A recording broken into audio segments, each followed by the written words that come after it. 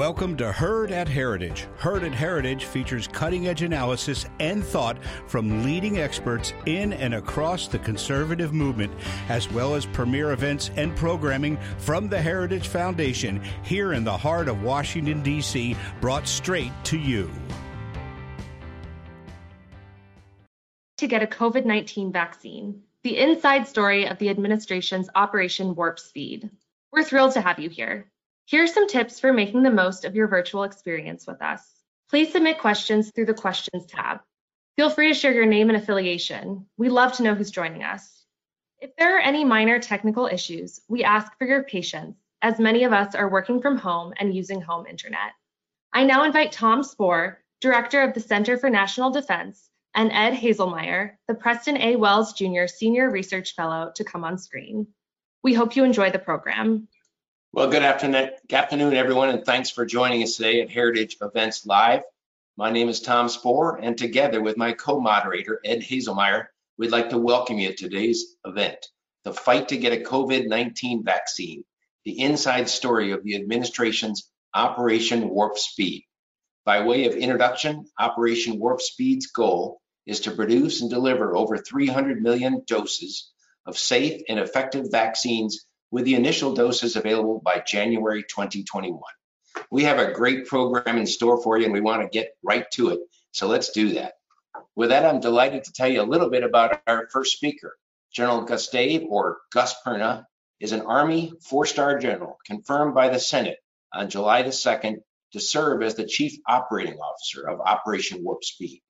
Prior to this assignment, General Perna served as the Commanding General of the Army's Materiel Command for nearly 4 years, leading 190,000 military, civilian, and contractor employees with a mission to provide logistics, sustainment, and maintenance for a globally deployed Army.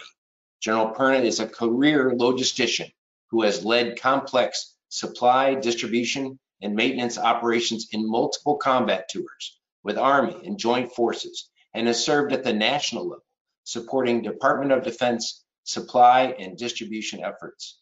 Well, as his background, it's easy to see why he was selected for this critically important position. General Perna graduated from the Valley Forge Military Academy and has a master's degree in logistics from the Florida Institute of Technology.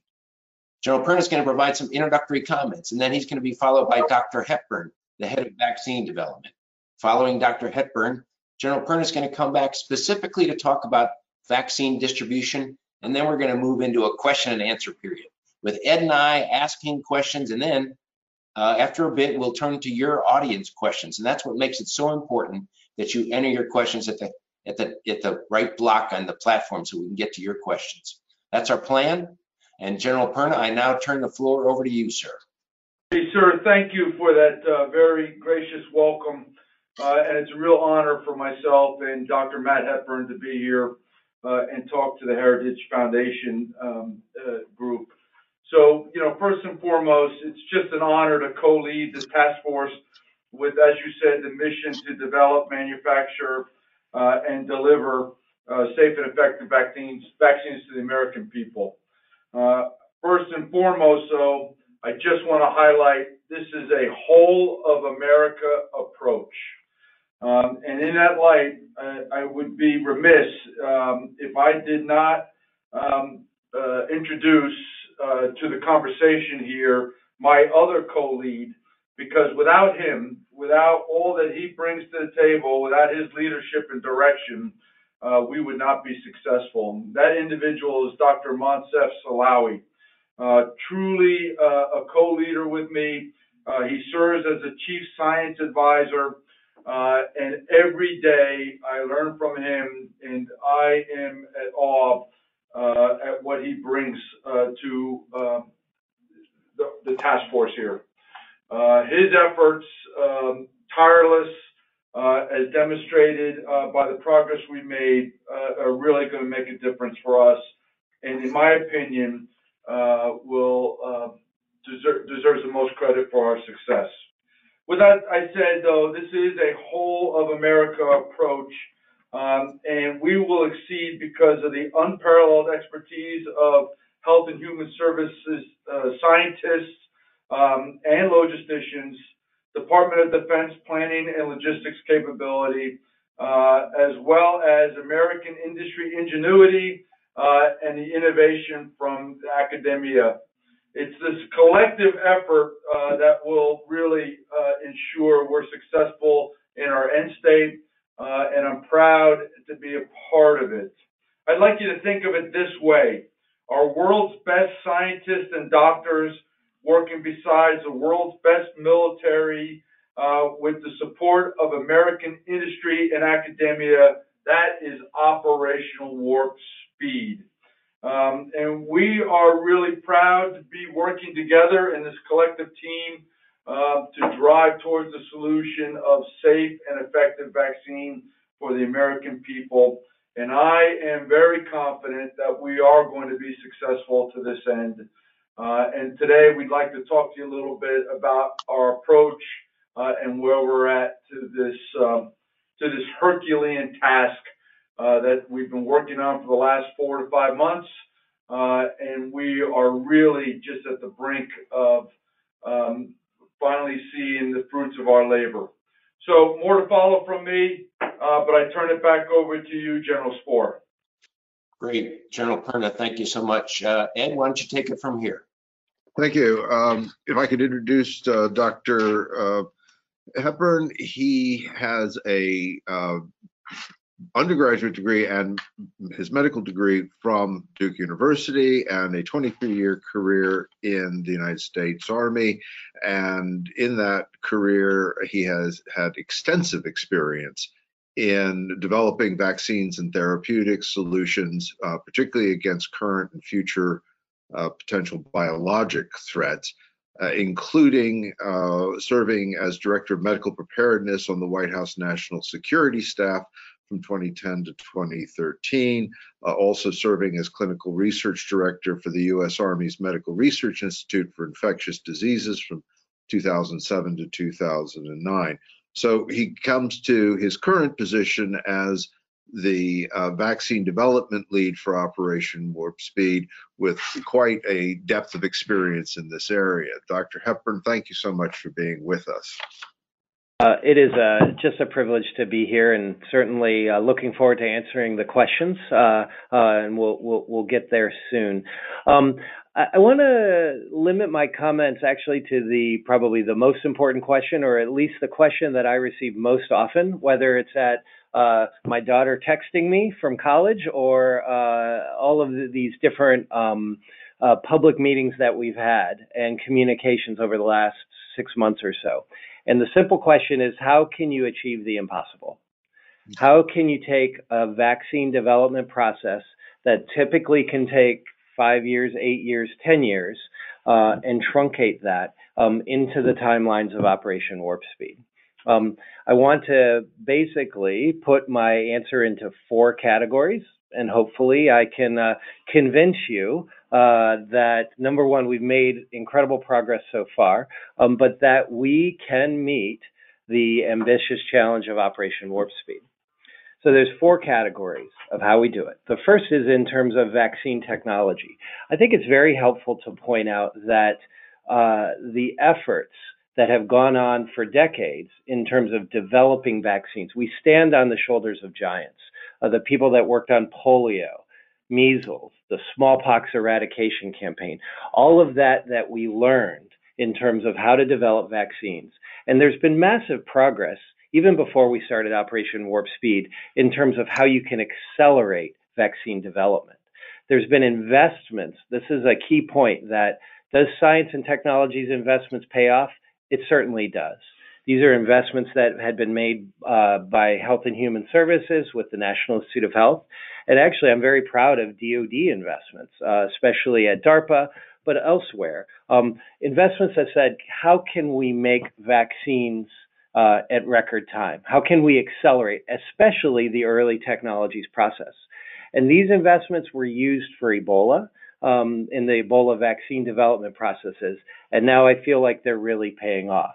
That's how we're in phase 3 clinical trials now, because of decisions because of those investments and those technologies that were started in the spring that are now really paying off, both for their ability to be developed quickly and prove that they work in animal models, but also that they can be manufactured at a very large scale.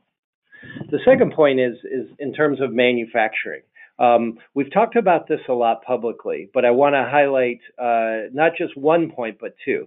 Typically, what we highlight is instead of doing the typical parallel process of vaccine product development, where you do a clinical trial and then you decide to manufacture at a larger scale, then another clinical trial, then larger scale, that we've run these processes in parallel and really made investments where large amounts of vaccines are being made much sooner. Now, it is possible that some of those vaccines, if they turn out not to work, that we won't use those doses. But by those investments, we're able to have millions of doses available much sooner than we ever would. But I think the second part that doesn't get highlighted as much is really the beauty of bringing together the best of the Department of Defense and Health and Human Services. By bringing as we talked about in the introduction, the supply and logistic expertise of a globally deployed force and applying that to the critical supply chain issues and potentially critical shortages in vaccine manufacturing, critical equipment being delivered months earlier than it otherwise would, that has massively accelerated our vaccine manufacturing timelines.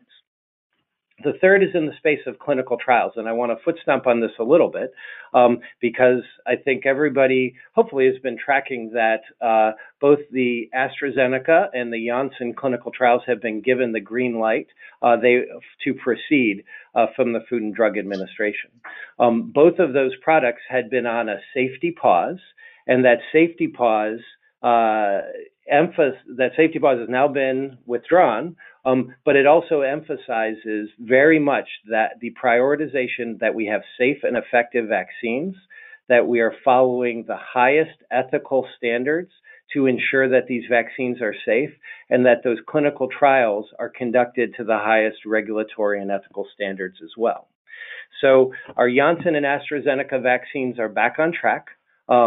These are not small clinical trials. Again, in a typical product development, you may see a vaccine trial of, let's say, 5,000 volunteers or maybe 8,000 volunteers. Our standard has been 30,000 volunteers in our clinical trials. That's because we want to gather as much safety information as we possibly can. And we also want to know if they work. With the more people you enroll, the sooner you're going to be able to evaluate the effectiveness. What we have done so far, and I think, again, most of you have probably tracked this, that Moderna has now completed their phase 3 clinical trial in terms of 30,000 patients or 30,000 volunteers enrolled. Pfizer is still enrolling, but they're above 40,000 volunteers now.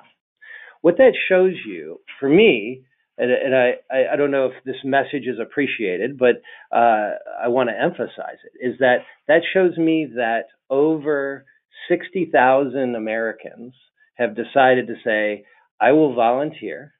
I don't know if I'm going to receive the vaccine or I may receive a placebo, but that I'm going to do my part in fighting this pandemic. I think we feel extraordinary appreciation for those volunteers. But today, as I mentioned, the Janssen and AstraZeneca trials are going to need another many thousand volunteers for each one. So we're hoping that we can send the message through the participants in this meeting of the importance in volunteering for vaccine clinical trials and to encourage those. We're very proud of that spirit of volunteerism that we see in America. We also always emphasize the word volunteer means it is a personal choice, and no one is ever, everyone makes that choice individually.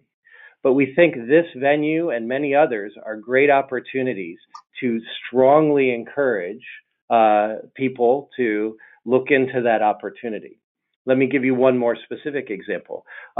For our Janssen clinical trial, we're having multiple sites in our VA medical centers that will be enrolling. And for our nation's veterans, This is another way that they can continue to serve in this way, fighting the pandemic as a volunteer. My final point of those four on how we can achieve the impossible is through teamwork. I think this session is called Fighting the Pandemic. We're fighting the virus, and the way we fight the virus is really getting the best from all of us. I think what we've seen is extraordinary integration and cooperation between our Department of Defense and our Health and Human Services. It's that the best that our government has to offer. But when General Perna mentions the whole of nation, all of us fighting this together, the public sector, the private sector, the foundations, everybody all together fighting that virus. I've seen some of the best teamwork that I've ever been a part of as part of Operation Warp Speed, and it is the essential fourth ingredient on how we achieve the impossible. Dr. Hepburn, thank you so much for that. I'm now going to invite General Perna to come back and make some very specific remarks regarding vaccine distribution. Over to you, sir. Hey, thanks, sir. What a powerful update by Dr. Hepburn. It's a great teammate that I've just been really blessed to work with over the last 5 months. So, Matt, thank you. I'd like to quickly hit where Dr. Hepburn talked about manufacturing. I know it's not lost on anybody listening to this conversation. But in order to really take the risk in manufacturing, we had to do a lot of things parallel. He described, I thought, incredibly well the risk that we took in that, we proceeded with 6 vaccines while simultaneously implementing the manufacturing capacity that was required to meet our mission. So just simply said, right, we had to make sure that we had the right capacity to manufacture the vaccine, which we didn't have 5 months ago. So what we have done, we have actually added brick and mortar capacity. In other words, we have built facilities from the ground up to produce and fill finish vaccine. We have garnered all the materials required to produce the 6 vaccines, right? Not only to execute trials, but also to bring it up to scale and full manufacturing for eventual distribution to the American people. And then we had to accumulate the right equipment for all the manufacturing that we've put together. And then the last stage of that was making sure we had the right workforce that was trained and ready to produce and actually manufacture and fill finish the vaccine. So really a remarkable task on its own. In this effort, what we did is we did implement the Defense Production Act authorities, with OWS through the Secretary of Health and Human Services and the Secretary of Defense. To date, we've implemented 12 with industry, and we're working 8 more. So it is this effort that has allowed us to prioritize contracts, prioritize materials, authorize control of scarce and critical materials, and then drive industry to expand production and supply resources, which I think will be, at the end of the day, really critical to our overall success. We've received nothing but absolute support in this light, whether it was permission from higher to do so, and or the execution by our industry partners to do day-to-day business. So really remarkable effort collectively by, again, the whole of America, highlighted particularly in this part by industry. So let's assume that we're going to have vaccine available, where science will drive the safety and the efficacy of the vaccine, as Dr. Hepburn talked about. Let's assume that we have quantities of vaccine available to go upon FDA approval of an EUA. what is next, right? It goes without saying, but it'll be the distribution of vaccine across all of America, to include territories and major cities, large metropolitan areas, and it's just a Herculean task all on its own. So, what do? We thought through the process. There was many courses of action, but at the end of the day, I made the decision that we were going to utilize the commercial industry that was most capable of implementing this task, right? And so there was 3 large companies, all capable. All 3 of them are playing a role in vaccine distribution as well as therapeutic distribution. But the primary industry partner for distribution will be McKesson. And McKesson is well versed on how to do this. At the end of the day, I chose it because they know how to do it. They have experience doing it. At the end of it, we want to be able to transition to them down the road for routine effort.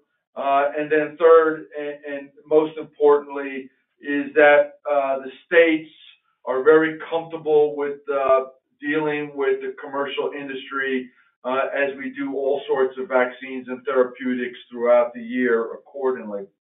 And so, in fact, I just left. Dr. Slaoui and I were visiting with McKesson yesterday down in Tennessee, Memphis, Tennessee, and we got to see firsthand a brand new distribution warehouse that's included freezers that can go down to -80 and -20, and then have the facilities to really distribute across to America. The McKesson will partner with FedEx and with UPS for distribution, not only CONUS, but around the world, as well as local pharma, Walmart, CVS, Walgreens, Kroger's, etc., to ensure that distribution can reach everybody. 4 tenets of the distribution strategy that I gave the team as we were working planning was, first and foremost, we needed to understand, we need to have visibility and control of all vaccines. We needed to know where every vial was, whether it was in the factory or it was on a truck or it had been distributed down to administration site. We must have 100% accountability of all vaccines every day. Second, we must be able to track the uptake of vaccine to persons out in America. 2 reasons for this.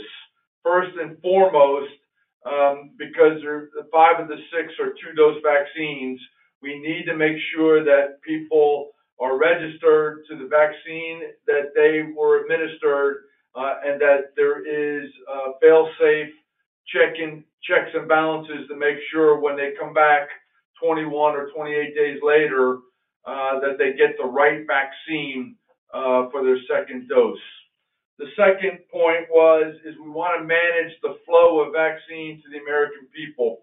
Initially, we're going to have tens of millions of doses available come December, but come January, February, March, it will quickly and exponentially increase to hundreds of millions of doses. So it'll be essential that we maintain the right flow of vaccine to the American people, so tracking the uptake. Third, we must make sure that we have traceability of the vaccine and that we know where the vaccine is going at all times. It'll be a hot commodity, of course, and we needed to get to the places where it will be distributed based on state priorities and requirements in accordance with the safety and effectiveness of the vaccine. And then last, we want to be able to cover all parts of America, whether you're in the Pacific, in the remote islands in the Pacific, or down in the in the Atlantic. We want to be able to get to those islands. We want to be able to get to all of CONUS America, whether it's in the metropolitan cities or rural America. And we want to be able to make sure we can distribute to those American citizens who are overseas, serving in the Department of Defense or State Department, etc. So we had to have coverage. Those were the four major tenets for our planning. The last thing I'll leave you with before I turn it back over for questions, this is different as we distribute this vaccine than the normal routine execution of something like influenza vaccine. The distribution of influenza vaccine on an annual basis is a pull method. In other words, pharmacies, doctors' offices, hospitals will register and request certain amounts of vaccine, and it will be delivered to them directly by industry. What we've done, since we have purchased these doses from industry, what we're going to do is push, right? We are going to allocate equitably vaccine doses to all of America simultaneously, and as doses become available, we're pushing down and out to the United States of America. Eventually, this will transition to a pull, but probably not likely any earlier than March, April timeframe. And so we must ensure that we have very intricate and integral distribution process to meet the four tenets as I described, be able to ensure the constant flow of vaccine as it's available, and then make sure that everybody gets the right vaccine at the right time. So that concludes my comments, and I am really grateful and welcome to any questions that you might have. Over. Great, General Perna. That was awesome. General Hepburn, also, thank you so much. We're now going to go to some questions from Ed and I, but the questions are also rolling in from the audience, so we're going to quickly cut to those, and but we're just going to ask a couple to get things warmed up. And so my first question is to you, General Perna, and it's you're a humble man, I know, and you don't like talking about yourself, frankly, but this is really a personal kind of question. You were weeks away from retiring from the Army after a distinguished 39-year career, Army career, when you got a call from the President that he wanted you to help lead Operation Warp Speed. And I'm guessing many of the listeners on this webinar might face a similar kind of moment when they're unexpectedly hit with a new task, a new mission that they probably never in their wildest dreams expected to face, and they had to pivot to a new environment, a new set of challenges. I know they'd love to hear from you. How did you get this news? How did you get your head around this new mission, and how did you prioritize what you had to do first in this new immense mission that you were given? Yeah, so sir, what a great question. I still remember, we all have those moments where you know exactly where you were when the phone rang. I know exactly where I was. And Susan and I were transitioning into our, at the time, thought retirement home.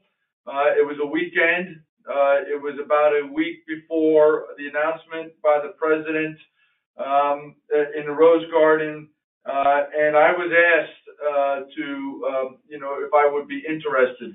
Of course, immediately, without hesitation, with full support by Susan, who, oh, by the way, was sitting right next to me when I got the call, it was an immediate yes. I am honored and humbled to do so, and quite frankly, greatly privileged to co-lead this effort with Dr. Moncef Slaoui, who is just, as I said earlier, a remarkable leader and scientist. Quickly, and people who know me and read the bio can speculate why I was picked, primarily probably to enable manufacturing, distribution, but it is also about the collective leadership and experiences of all the years I've served. And so I would tell you that my experiences have really contributed to what I've done. My instincts that I've developed over the years have enabled and supported decision making. But in partnership with Dr. Slaoui, we've been able to really just put really numerous pieces together simultaneously, understanding, really teaching each other. And as Matt Hepburn said, what I'm finding to be most rewarding, I've really been proud of working for what I've always called a team of teams, the United States Army. But as Matt Hepburn said, I have never, ever worked with a greater collective group of professionals, whether they're scientists, doctors, military persons, industry, and really academia. That's why it is so exciting to do what I'm doing. And then at the end of the day, sir, and I know you know this, but it's just a calling, right? And, this is about saving American lives. And for me, it is a focused effort to do so. And it is this great collaborative effort. Egos are checked at the door. And we are working this together to an end state that will bring America back to a healthy state. So thanks for that question. I probably underestimated the impact if Susan's listening, but I really appreciate her support in case she is listening. So thanks, sir. I've been scrolling through the ones from our audience, and some folks have questions that are very similar to the ones that are on my mind. Dr. Hepburn, I'd like to ask you a couple of things that really is very much in the forefront, not only of our listeners on this, but the general public, and that is some of the safety issues around here. I think one of the things that's gotten overlooked maybe, and you sort of touched on it in your remarks, is that what most people are used to in terms of vaccines that they got as children or flu vaccines or things like that is different now. We have very different technologies, and some of these are new technologies that are really being applied for the first time in vaccine development, such as messenger RNA. And I would like, if possible, for you to address the concerns that people have. Gee, I got an infection from a vaccine or something like that. What are those concerns relative to these new vaccines? How's the safety profile? Yeah, so first of all, thank you for the question, and I think I'll probably make a couple points and happy to elaborate further. I think I want to actually go back to one of my previous comments in terms of volunteers and in terms of clinical trials. I think maybe most people understand, but to state it clearly that with every vaccine that's been administered as part of Operation Warp Speed, it's done in the context of a clinical trial. What that starts with is that someone makes that individual decision and says, I'm willing to sign up. As part of that process, we explain the risks and the potential benefits in detail, but we also acknowledge that we don't know everything there is to know about these vaccines. It really, again, goes back to that spirit of volunteerism. We appreciate people that are willing to do that as part of as part of developing these vaccines. But what we also do for their willingness to volunteer is we monitor them extremely closely to make sure that they're not having side effects and to make sure we're truly understanding the impact of these vaccines. So when we say 30,000 patients, what we're talking about, or 30,000 volunteers, we're saying that 15,000 of those volunteers have received a placebo, but 15,000 volunteers have already received these vaccines, and we're watching them literally on a daily basis to say, how are the vaccines going okay? Are we seeing side effects from them or not? So I think that's the first point, is that safety standard, and then all of that information is packaged, processed, and ultimately presented to the Food and Drug Administration for an independent, and I say again, independent evaluation to make sure that these vaccines are safe. The second point is in terms of new technologies and vaccine technologies in general. That we have been, as I previously mentioned, and as you mentioned, sir, that there are very traditional ways of making vaccines, but we've also seen a lot of progress that are accelerating, allowing us to make vaccines faster. One of the benefits that we think we're going to see from this is that it also may make these vaccines safer as well. And what we've seen with the products that we've chosen, not for COVID-19, but for other pathogens, that these vaccines have been tested in clinical trials and have shown us that they are effective for other pathogens, but also safe. Essentially, for each of the vaccines in our portfolio, we've said, okay, have you used this similar technology for an Ebola vaccine or something like that? And we look at the detailed safety profile of every person that received those vaccines, and the safety profiles have looked to be safe so far. Ultimately, though, we are not only saying we're looking at these vaccines in the short term for clinical trials, but as part of the regulatory process, the Food and Drug Administration is providing guidance in terms of how will we follow these people out for the longer term. It's called pharmacovigilance. And that, again, like any other vaccine, we're meeting that highest standard so that the long-term safety will be followed according to regulations. Yeah, and I think that gets at some of the other concerns that we've heard expressed by people, which is that if this whole process, Operation Warp Speed, is pushing things along at a fast pace, then does that imply that corners are being cut, that it may not be safe, et cetera? And I think what is not fully appreciated is, as you mentioned, the technologies being used allow for faster mass production than has historically been the case with vaccines. That in some cases, just because of the nature of the technology, there's a somewhat better safety profile. And I think you addressed two things in your comments about the speed. One is that they're taking steps in parallel instead of in sequence. And the risk to that is, well, we may, be paying money for stuff that turns out to not work, but hey, better try 5 things and wait for one to fail and then try another.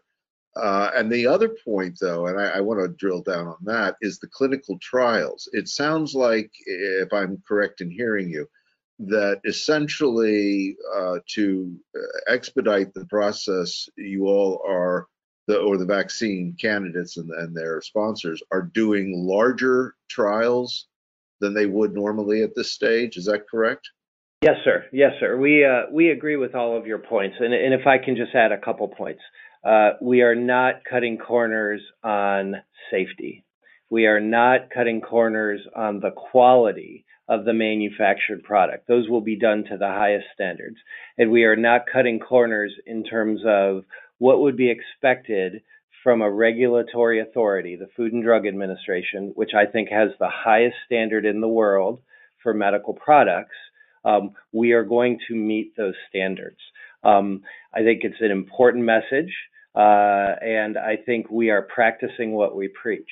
I think one of the things that we would also highlight is that the Food and Drug Administration has published guidelines and has said, here's what we are going to expect for COVID-19. The FDA has also had a public meeting last week where they had an open dialogue about here's how we are going to evaluate these products and here's why. We have also, with the products in the earlier phases of clinical trials and in their preclinical development, the companies are publishing their results in peer-reviewed journals. All of this not only is showing that we don't cut corners, but I strongly feel this has been an incredibly transparent process so that people will have confidence in the vaccines that we are generating. And my second point is, yes, to answer your question, these are large clinical trials. These are clinical trials that are enrolling a lot of volunteers in a short period of time. These are clinical trials where our experts and our professionals are working nights and weekends. And as you would expect, we're doing that too. But our partners in the private sector that are running these clinical trials are working around the clock to get these clinical trials up and running. But it's ultimately driven by, again, those people who've said, again, literally thousands of people who are lining up at the door of the clinical trial site saying, please, I want to do my part and volunteer. And if I could just ask one very interesting question that came up from one of our viewers here, Tom, that follows on this line. And that is that there is the probability that there will be, or the possibility that there will be more than one vaccine available at the same time for COVID. And the obvious question is, well, will people have a choice? And if so, how would they choose which one to take? And I thought that was a very interesting question. Have you all given some thought to that? We have. Not coincidentally, we were actually in a meeting talking about this right before. So, and I will say, there will be some complexity, but God, I hope we have that problem. We went into this process, again, doing the impossible, with the thought of that we were going to invest in 6 vaccines, with the hopes that we would have one vaccine that makes it through all of those typical challenges of medical product development. We still have 6 that are on track. We're thrilled that we've made this much progress so far. But we are working through, I think our Department of Defense colleagues understand this very well. It's contingency planning. So we have, in all aspects of Operation Warp Speed, have thought about all of the different scenarios and contingency plans. So there are scenarios where we might have more than one vaccine that could be useful. Now, the simple answer to your question is that we're going to let the science drive that process in terms of which vaccines work best for which people. Meaning that it is possible that we may have equivalent efficacy and equivalent safety across the board. We could also be in a scenario where one of our vaccines preferentially works very well in elderly populations that are most vulnerable. So we would then pivot our programs so that the vaccine that works best in elderly are given to elderly volunteers. A final point that I'll make is that all of our vaccines in our portfolio are 2-dose vaccines, which, as everyone can appreciate, adds a lot of complexity. The Janssen vaccine, for which we are enrolling, as I mentioned previously, in the clinical trial now, is a 1-dose vaccine. And so we're, again, thinking through contingency plans as well in situations where if we have a 1-dose vaccine, what would be the optimal use of that?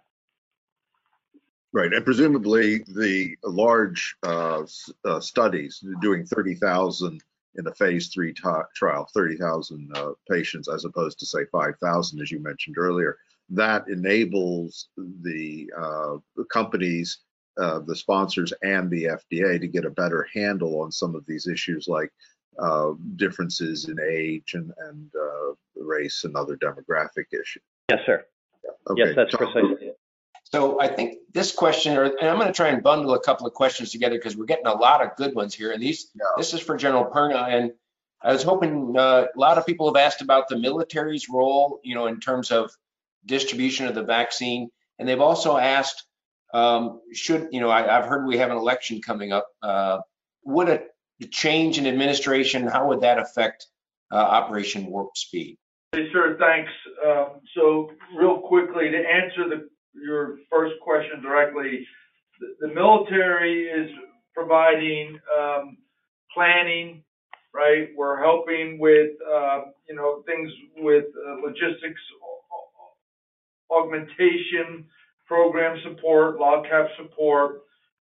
We're running program management for them, for the team. So what we're doing is bringing enabling capability and capacity to the fight. There will not be vision that some people have, that there'll be Army trucks driving through the streets delivering vaccine.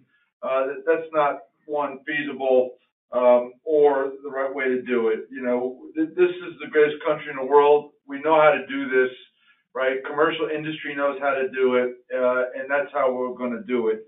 The second point to your question, nope. We got our heads down and we are driving the sled, and we are going to execute our mission as directed. And so I see nothing that would cause us to stop doing what we're doing, no matter the results of the election. Break. I would like to highlight, though, again, we talked briefly about the whole of America approach. I want everybody to visualize really the brilliance of this, of what we're doing here. And this is not my vision or Dr. Slaowi's vision, but really of others who had the foresight and vision to bring the collective team together. This team is partnered at the highest level by the Secretary of Health and Human Services and the Secretary of Defense. We are a direct report to them. We don't have to go through staffs. We don't have to coordinate time. We are pick up the phone and we have direct and immediate access to these senior secretaries. Two, everything we are doing, right, is from scratch, right? This whole process is built from the ground up scratch. There was no structure in execution. There was no strategy in execution. There was no training guidance or budget in execution. And all of it had to be brought together simultaneously as we started our effort collectively. So we built the team across, as I talked about, HHS, Department of Defense, industry, academia, by those who we thought could contribute and those who would help us really make the strides necessary to achieve our goal by the end of the year. And so to that end, we really had to, as I said earlier, check egos at the door. You had to come in, and no matter what you were a part of before, you had to, one, shoulder the burden of responsibility of execution, not just of sitting at the end of the table. Two, you had to have the right relationships to garner support in all that we were doing. And then three, at the end of the day, we're all being held accountable, to how far we're moving the ball. We're mildly interested in theory or pontification of what could be. We are every single day, all of us, Dr. Slaowi, myself, Matt Hepburn, other members of the team, we receive hundreds of emails from people with recommendations. And I got to tell you that some of them are very illuminating and very helpful, and they're welcomed, and we're really appreciative that we receive them. On the other side of that spectrum, though, we get a lot of conversation about everything we're doing and how it's not going to work and how it's not the right way to do it. Quite frankly, not very helpful. So my thing is be a part of the team, help us become successful, understand that this has never, ever been done before. And we have successfully, so far, taken a process that normally takes between 5 and 10 years, built an extraordinary team, put it all together, and we are successfully driving down the field. So at the end of the day, come be a part of what we're doing, come help us do it better, but sitting on the sidelines just poking away is not helpful to what we're doing. Over. Great. Thank you very much. Again, I have a lot of questions that I want to get through as many as possible. Dr. Hepburn, maybe this is for you.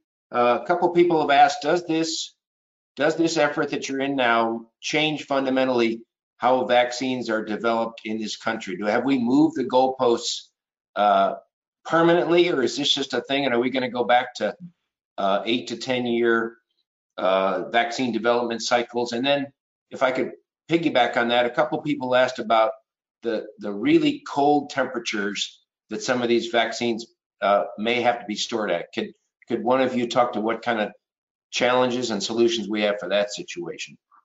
Sure. So happy to start. Frankly, I find it profoundly exciting to imagine a world post-pandemic where we can rapidly develop treatments, where we can rapidly develop vaccines, not only for the new threats that come up that we weren't expecting, but for all of those infections that plague us as a global community. So I do hope we can revolutionize vaccine development. I hope we can show people what is possible in terms of how we can achieve accelerated product development without compromising making sure that the vaccines are safe and effective. And I'm glad you brought it up. Yeah, Tom, I saw an interesting question here, if I can jump in, from one of our listeners. And it was asking about the estimated duration of protection that these vaccine candidates will give. That's one of the open questions is, okay, if it generates a response, how long does that response last? Do you have anything you can share with us on that, Dr. Hepburn, or is that just something we have to wait until we get the clinical trial results? Well, we are going to have to wait. We're going to have to wait until the clinical trial results. But the intention is, this is why the people that are vaccinated in the clinical trial now, our intention is to follow them for up to 2 years, so that we can get a better idea on that critically important question of duration of protection. What we are also doing, though, and again, we are informed by great scientists in the National Institute of Health and in academic collaborations, that we're watching. We don't understand the duration of protection from coronavirus infection itself. So can you get coronavirus again? Right. And there's a lot of recent publications that are coming out getting a better characterization of the immune response to coronavirus infection. All of that scientific knowledge is just feeding into our vaccine programs, so that we are understanding that duration of protection, and ultimately that we will design the trials and the medical research to answer it. Let me pick up on a question that a couple of people have asked, and I'm sure you probably have a word for it at Operation Warp Speed, but it's vaccine hesitancy. And so some people reluctant in the best of times to get a vaccine, and this might be a bit more than that. What are your plans, I guess, going forward to kind of try and attack this problem that this fear or this reluctance people might have to get these vaccines? Yeah, we acknowledge, appreciate, and we've been very kind of thoughtful about that is a much bigger issue than just Operation Warp Speed, but it will certainly impact what we do. From my standpoint, and I'll turn it over to General Perna for further comment. From my standpoint, what we've said is it's the product development. This is why we don't cut corners. This is why we make sure we maintain the highest ethical, quality, and regulatory standards, and that we're transparent throughout the process, so that we can create a sense of confidence that what we know is being communicated publicly, so that people can make the decision about these vaccines. But that, again, where you can help us today, everybody on the phone, conveying that message that we're doing everything we can to assess these vaccines for their safety as well as their efficacy. Hopefully that will inspire confidence that once we show that these vaccines meet the regulatory standards, that people will be willing to get the shot. General Perna? Yeah, I just would add to that. I have 100% confidence that we have executed to make sure that the vaccines are safe. And in the development, I feel confident that they'll demonstrate efficacy against the virus. In that light, I also have 100% confidence, as Dr. Hepburn alluded to, in what I think is the gold standard for the world, and that's our FDA and their approach to determining whether or not the vaccine is safe and effective. And we will make sure that we will follow the science to that end. We will not distribute vaccines that are not determined safe and effective. And you could take my personal word for that, as well as just my word. I don't want to speak for others. What I think about every day when I come into work, quite frankly, and just to personalize it for me, right? I think about my 84-year-old mother and her husband, right? I think about my 3 granddaughters, right? And then, of course, extended all the way through all my family and friends and everybody I've ever served with over the last 39 years, right? That's how I extend myself personally to this effort. And, nobody in this organization, this task force, is going to allow a vaccine to go out to the American people that is not safe and effective. And it would just be shameful if we get a vaccine out to the American people and people don't take it because there's doubt or concern. So we're working hard, diligently to increase confidence in the vaccine. It'll be everybody's individual right to determine whether or not they want the vaccine. But what we stand behind is the safety and the efficacy of the vaccine that will be delivered to the American people. Over. Great. One last question, and we may go over a bit over the hour, so I'll understand if people have to leave. It's got to do with the actual, I would call it the tactical distribution of the vaccine. The who decides between the elderly, the first responders, all those type of things. Where is those lines between the federal government, Operation Warp Speed, and the states and the territories and that? Can you talk about that briefly? Yeah, I think so. I'll make some initial comments on the product development and scientific side, and then hand it over for General Perna in terms of the distribution. I think we have designed our clinical trials to really assess if this vaccine will protect those that are most vulnerable. Those broad categories are people, the elderly or people over 65, and also people with other types of medical conditions. We're ensuring that a large percentage of our clinical trials are enrolling those volunteers so that we can understand how effective it is. And I hope it will be. So the answer to your question ultimately is that the first step is to really understand how these vaccines perform. Again, we emphasize the science drives the process. Once we understand that, it will go into a prioritization process, and I'll let General Perna comment a little bit more on that.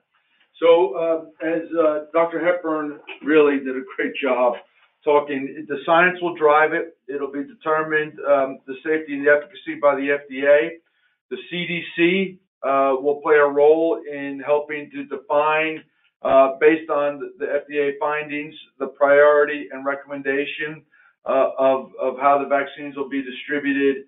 And then, of course, approved by the Health and Human Services Secretary accordingly. At that time, we'll distribute vaccines accordingly to all of America simultaneously. We will make sure that there is equitable distribution in accordance with that priority.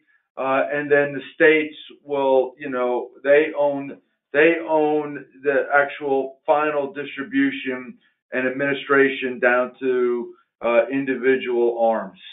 And so really a collective team approach to that effort. Over. Yeah, in general, my understanding is the states have submitted plans to HHS and CDC on the local distribution. Is that correct? Yes, they did a remarkable job. They've all submitted plans.